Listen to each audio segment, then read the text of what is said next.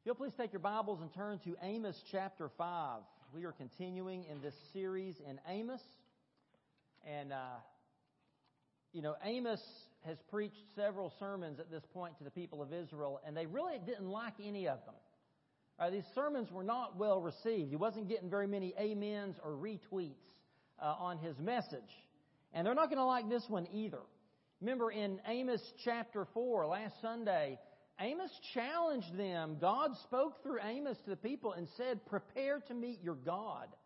And somebody told me afterward that when I said that in the sermon that they just got chill bumps. They thought that's just a horrifying thought to think about.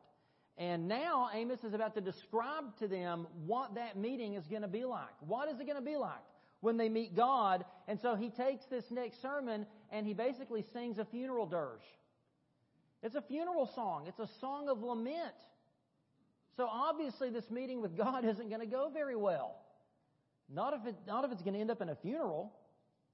Now, of course, this perplexed Amos's audience, right? Because as far as they're concerned, things are going great as a country. I mean, they're in the prime of life. They've got peace with their enemies. There's prosperity among many of their citizens. There's religious fervor that Israel hadn't seen in decades. But it was an illusion. Like nice clothes and makeup on a dying nation, masking the decay that was happening within their hearts. The vital signs of the people of Israel was growing weaker every day. And just to illustrate what this lament is like, let's look at verses 1 through 3 and then verse 16 and 17, how he bookends this sermon. He says, hear this word, O house of Israel, this lament I take up concerning you. Fallen is virgin Israel, never to rise again. Deserted in her own land, with no one to lift her up. This is what the sovereign Lord says. The city that marches out 1,000 strong for Israel will have only 100 left. The town that marches out 100 strong will only have 10 left. And then verses 16 and 17, he ends this message saying, therefore this is what the Lord Almighty says. There will be wailing in the streets and cries of anguish in every public square. The farmers will be summoned to weep, and the mourners to wail. There will be wailing in all the vineyards, for I will pass through your midst, says the Lord. This funeral song isn't a very cheery one.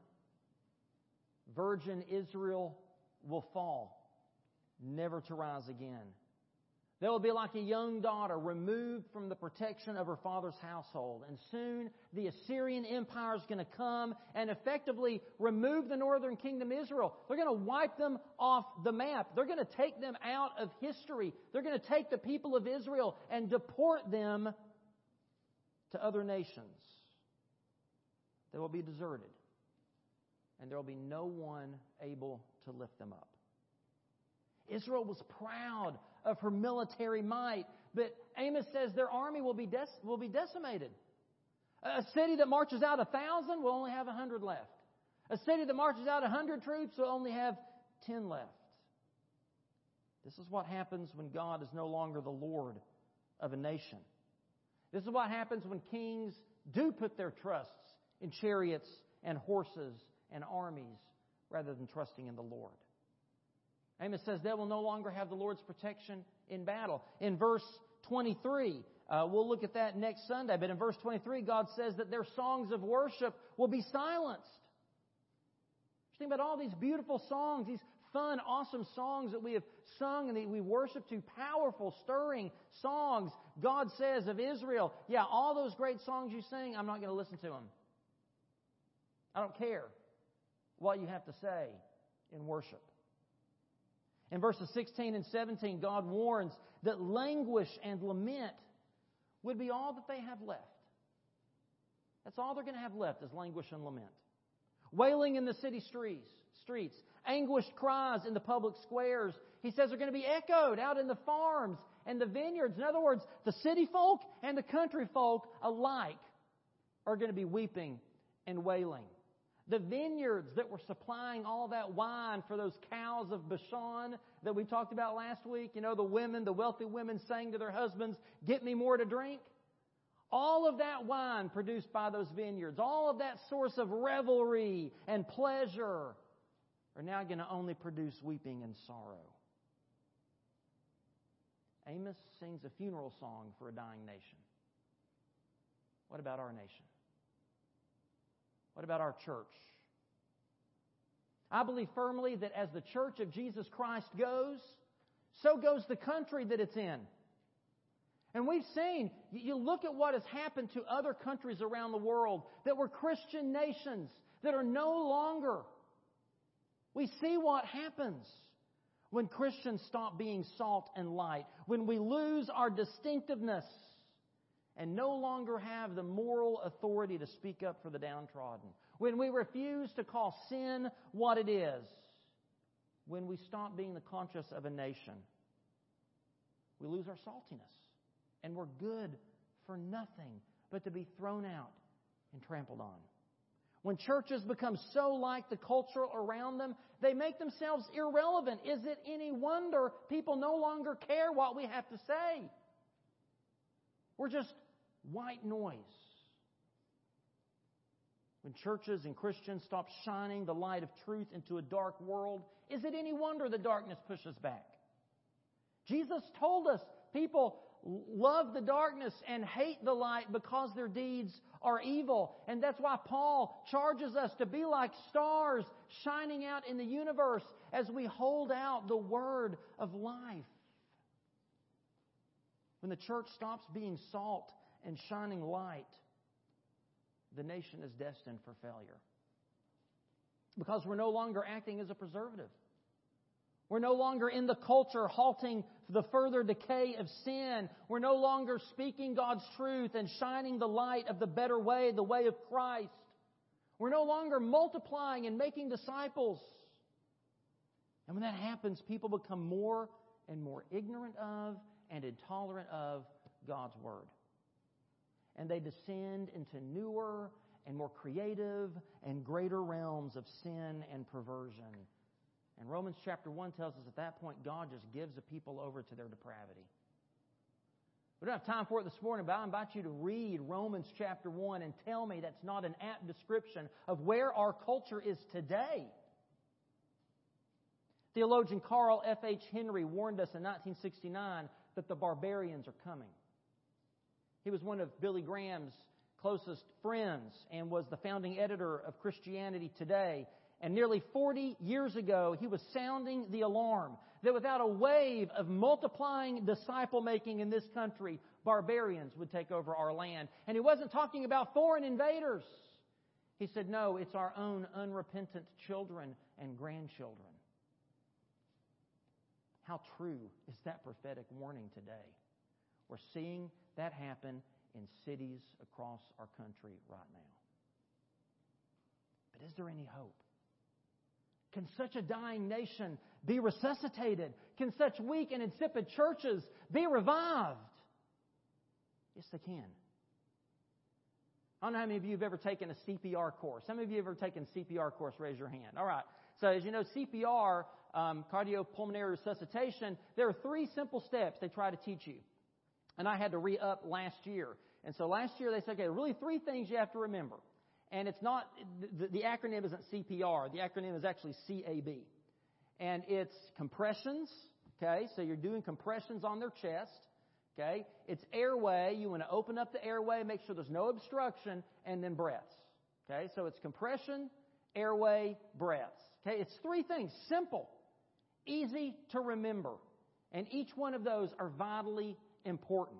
Well, Amos, in today's sermon, gives us 3 ways that churches can kind of give themselves or give their culture CPR. Ways that we can be alive and thrive and be relevant and impactful again. 3 ways that a dying nation can be resuscitated. And I do believe, as our New Testament reading says, that judgment begins with the family of God. This begins with us, the church. America has no hope apart from the church of Jesus Christ, proclaiming the gospel of Jesus Christ in the power of the Spirit of Christ. So how can we return to God and be revived? The first thing Amos says is we have to hear God's Word. We've read that already in Amos 5, verse 1. Hear this word, O house of Israel. And he says again in verse 3, this is what the sovereign Lord says. He says it again in verse 4. We must hear God's word. In Amos chapter 3 and 4, he begins those sermons the exact same way. Hear the word of God. That is always the first step to revival. Always the first step. Think of it as like checking those airways. Making sure there's no obstruction for someone to breathe. We need to clean out our ears and our hearts so we can allow the Word of God to get in us and do its reviving work. Psalm 85, 6 through 8 in our Old Testament reading said, Will you not revive us again that your people may rejoice in you? Show us your unfailing love, Lord, and grant us your salvation. I will listen to what God the Lord says. That's the key. The key to revival is we have to listen to what God says. And the sad reality is that people today, even people in churches, are largely turning blind eyes and deaf ears to God. We've taken God's Word and we've put it up in the dashboard of our car and left it there all week after church. We've sat it on a shelf. It sits maybe on our bedside table unopened, collecting dust. For the past 10 years, the American Bible Society has conducted a study. They call it the State of the Bible Report. And it looks at Americans' engagement with God's Word. And it's a very sobering report.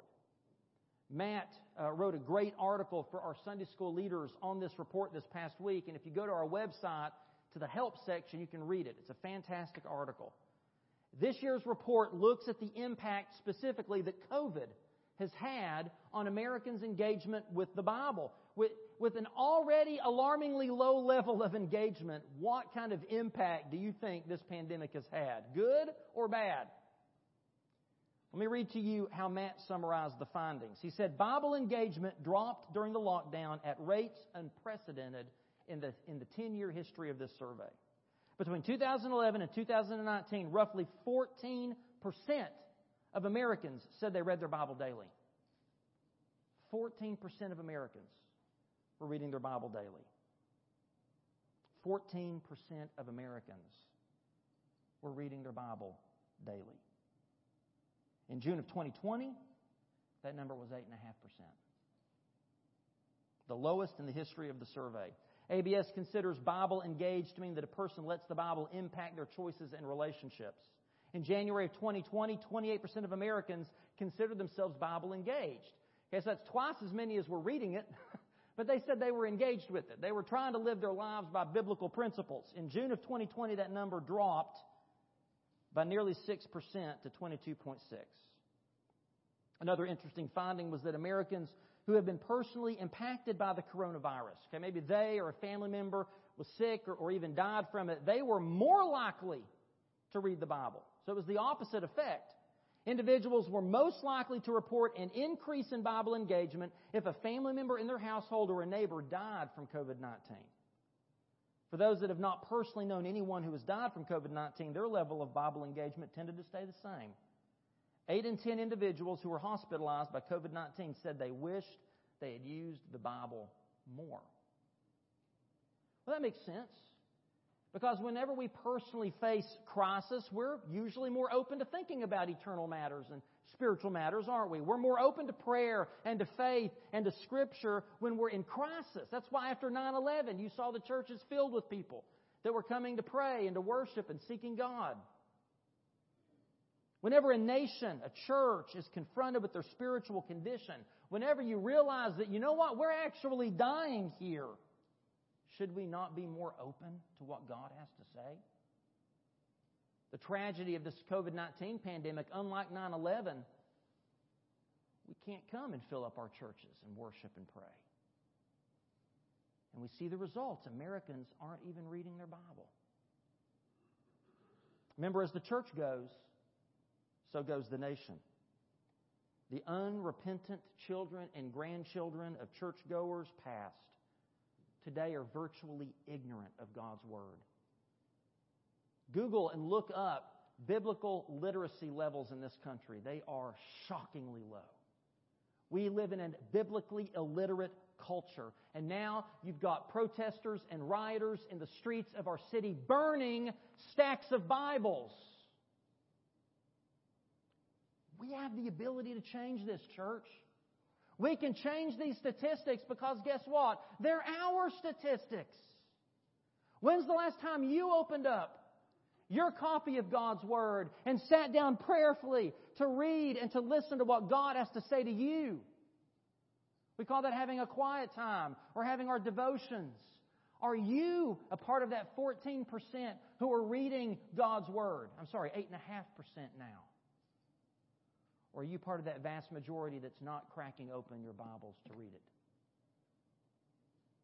When's the last time you invested in personal Bible study? I'm talking pen and paper in hand, your Bible open, maybe a commentary or a Bible dictionary or even a Sunday school quarterly nearby to dig in and try to gain a deeper understanding of God's Word. When's the last time you did that? Listen, being a part of a Sunday school small group is an easy and great way to do that. Because it provides you the passage to study. It provides you the study materials in your quarterly. And it gives you that accountability of knowing that you're studying this with a group of people that you get to talk about it with. Are you studying God's Word? What about memorizing Scripture? What about meditating on Scripture? Praying God's Word? Sharing God's Word with other people? As I said, the ABS's definition of Bible engagement includes how we allow the Bible to impact our choices on a daily basis. Are you doing what James said? In James chapter 1, are you just merely listening to the Word and so deceiving yourselves? Or are you doing what it says? Are we living by the Word of God? Amos calls us to hear God's Word if we want to live. Are we? Are we listening? What else do we need to do if we want to be resuscitated and live? We must hear God's Word, but secondly, he says we have to seek the Lord. Let's look at verses 4 through 6.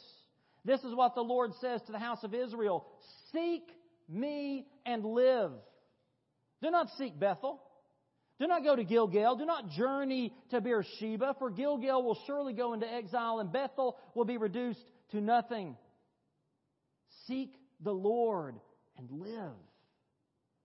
For he will sweep through the house of Joseph like a fire. It will devour, and Bethel will have no one to quench it.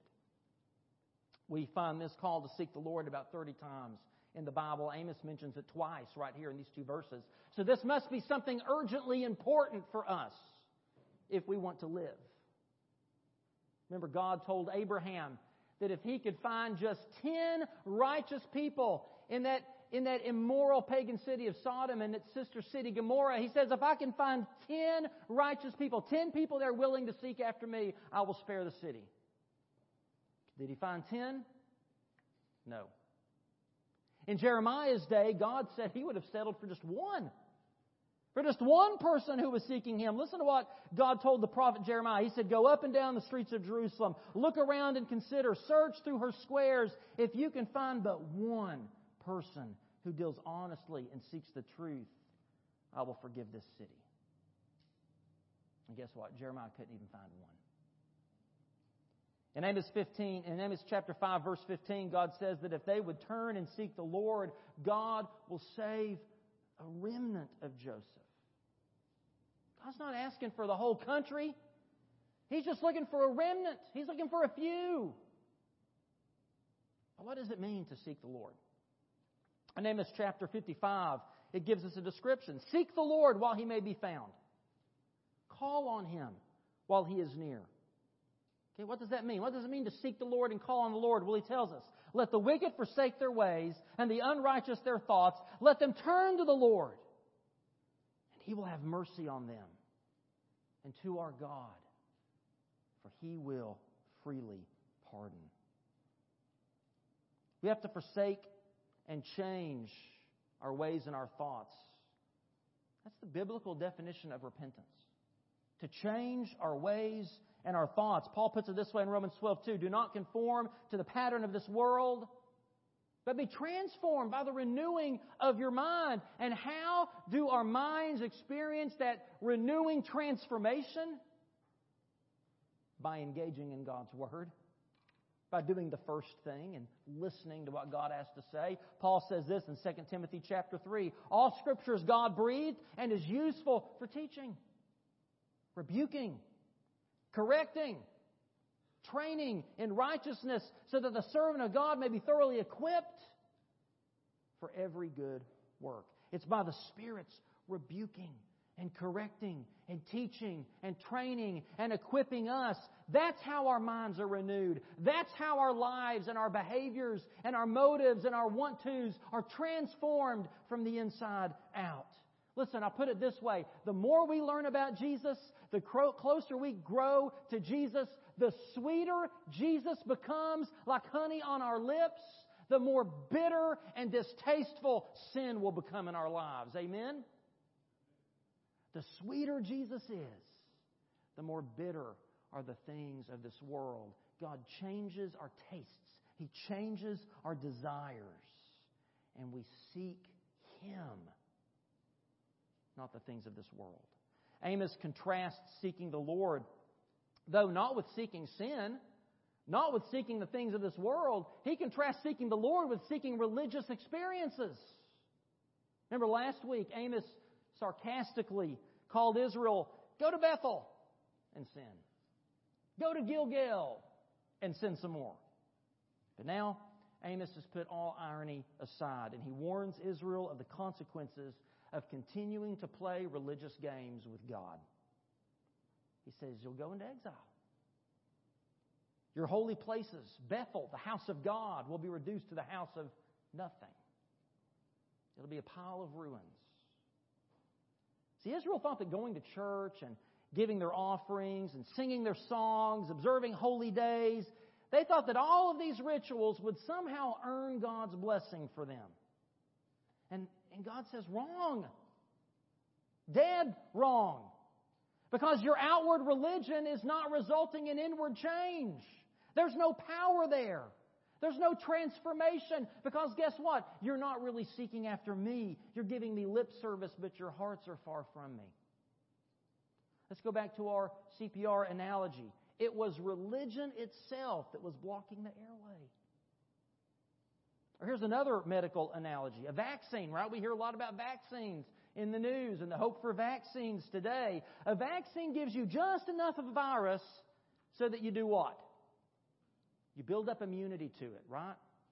They give you just enough so that you become immune to it. Well, for the Israelites in Amos's day, and for many churchgoers today, they've been given just enough religion that they build up an immunity to it. Their hearts are hardened to the Spirit of God. Their ears are stopped up and no longer hear the voice of God. Their eyes have been closed to God's working in their midst. And y'all, this is especially true of where we live, right? The buckle of the Bible Belt. People around us, they have heard enough about Jesus. They know just enough about the Bible. They know just enough church language to be dangerous, right? And they think, well, my mama and daddy were Christians. They raised me in church, and I got wet when I was a kid. Oh, yeah, I'm a member of such and such church. My name's on that roll. They've not darkened the doors of the building in decades. And they think that because of that, and because they're good people, and because they say a prayer before they eat their meal, that they're good to go. That they're fine. They've got a relationship with God. But God's Word doesn't factor into their lives one bit. They could care less about coming to worship or study God's Word or serve through the local church. They chase after food and drink and clothing, those things that the pagans chase after, but they do not seek the kingdom of God and His righteousness. They think that they're going to be blessed because they go to holy places, but they're not going after a holy person. They think because they observe religious rituals, they're okay, instead of having a daily relationship with Jesus Christ. Someone once said that a change in geography never changed a heart. Listen, going to church won't change you. Going to Ridgecrest up in North Carolina won't change you. Going to Camp Pinnacle or Toccoa won't change you. Listen, youth going to student life camp at Daytona Beach won't change you. I've been to Israel. I've prayed in the Garden of Gethsemane. I've stood at the empty tomb. I've walked on pavstones that Jesus walked on. And you know what I learned? If you go to Israel to find God and you don't bring Him there with you, you're going to be sorely disappointed. Because you're no closer to God in Jerusalem than you are right here in Thompson, Georgia.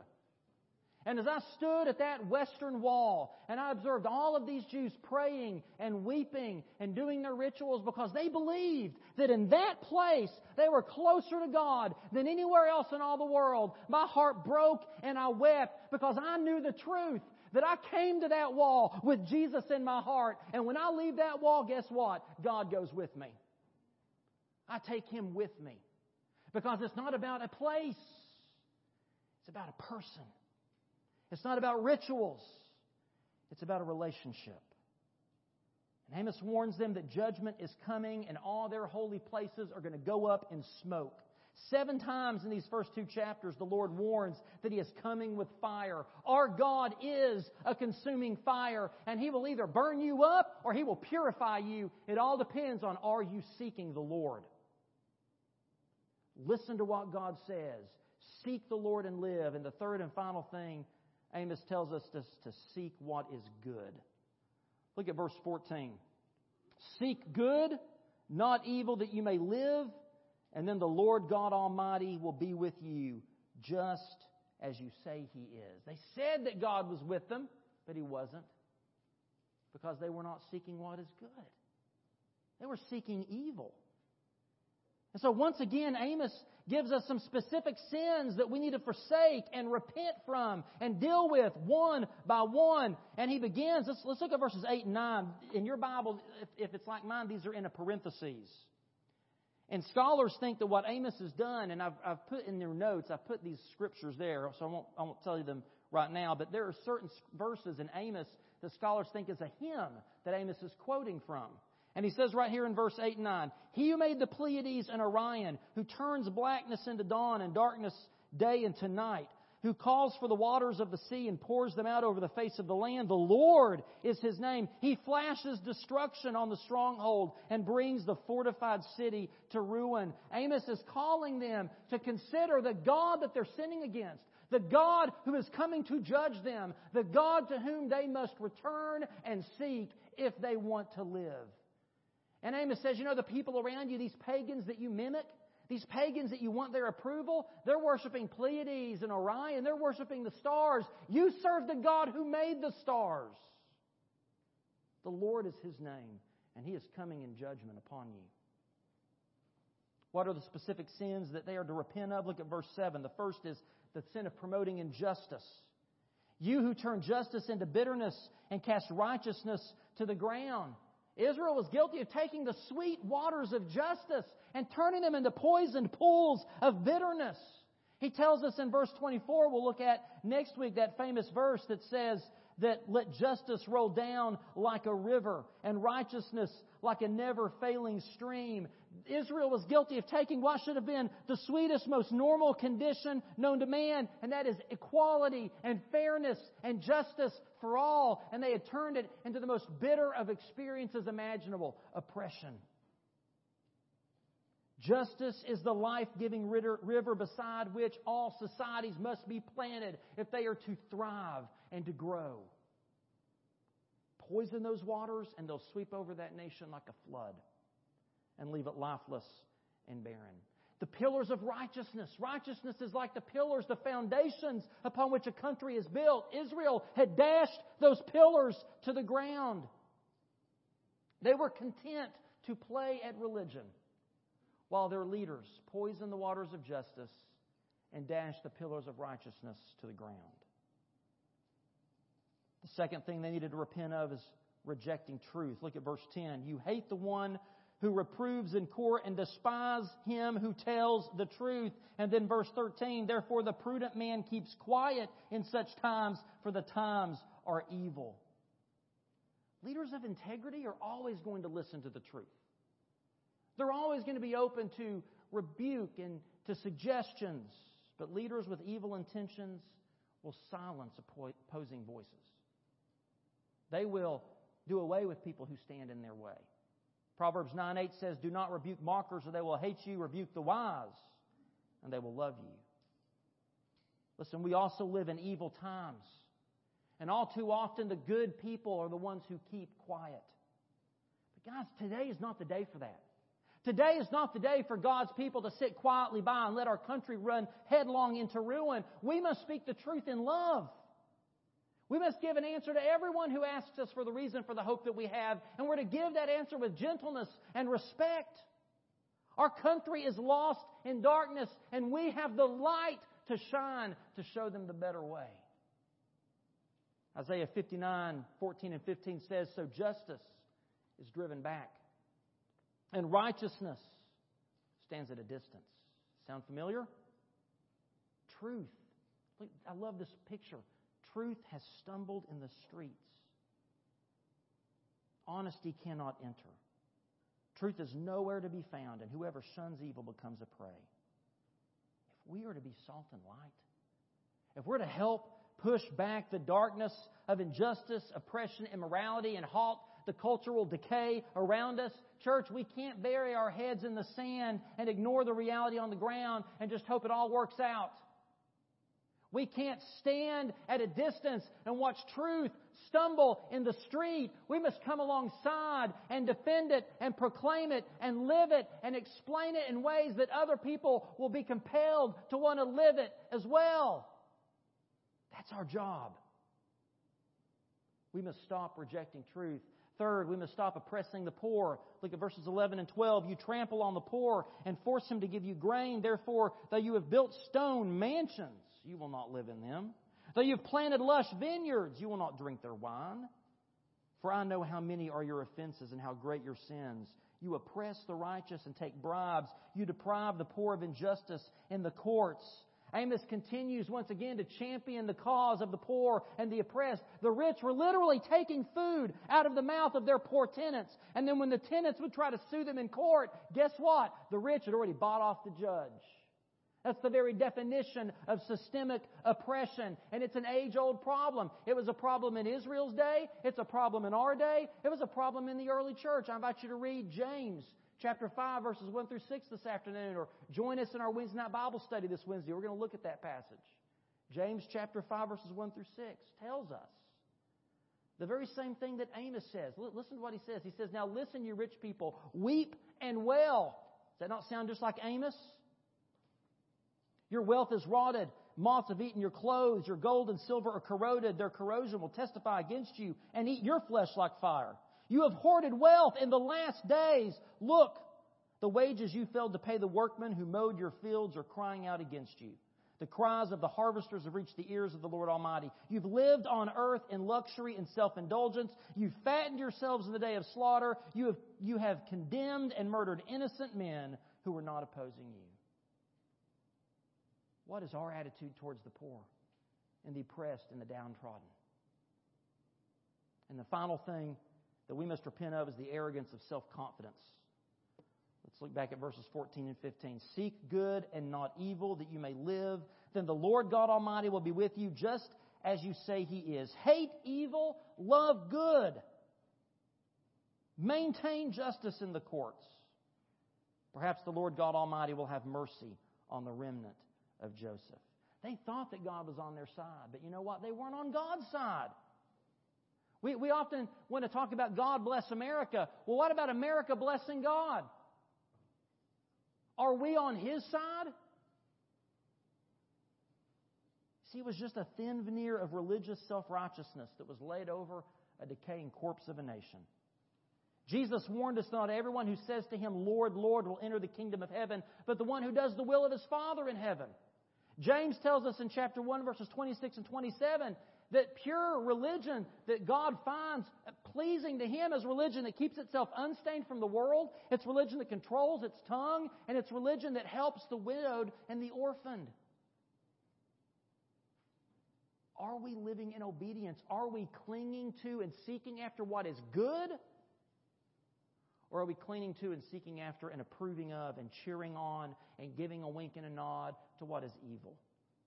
Because religion without righteousness and justice is worthless and hypocritical, and God detests it. You can't serve two masters. You can't cling to God and cling to what is evil. It's like Elijah told Israel on Mount Carmel, how long will you waver between two opinions? If the Lord is God, follow Him. But if Baal is God, follow him. Church, will we seek what is good and hate what is evil? Will we help lead that in our nation? As Ben said, will we be that guide at the front of the raft, helping to lead our nation down that narrow path?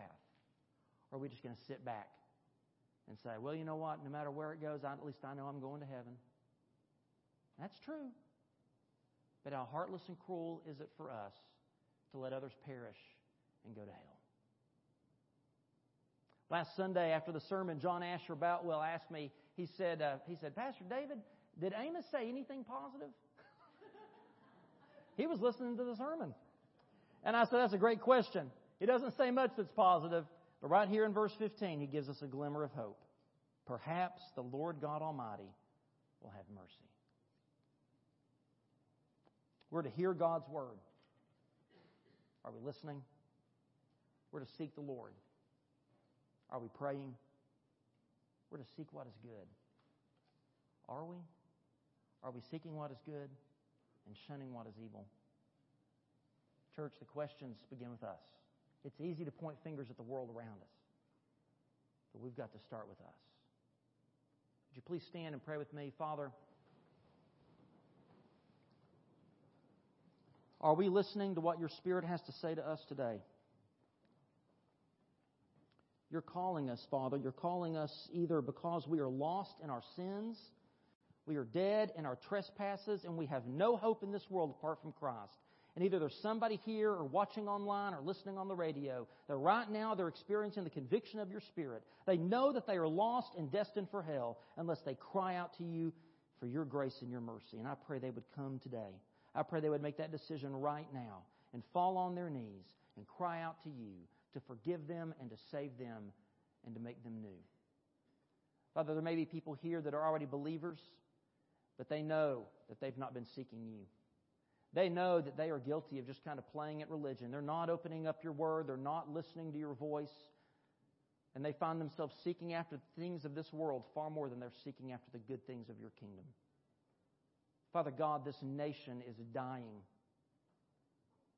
And it needs the church of Jesus Christ to perform spiritual CPR. But Lord, we have got to make sure that our hearts are beating with your heartbeat, that our breaths are being filled up with your Spirit, that we are feasting on your word. Forgive us, God, and make us more into your image.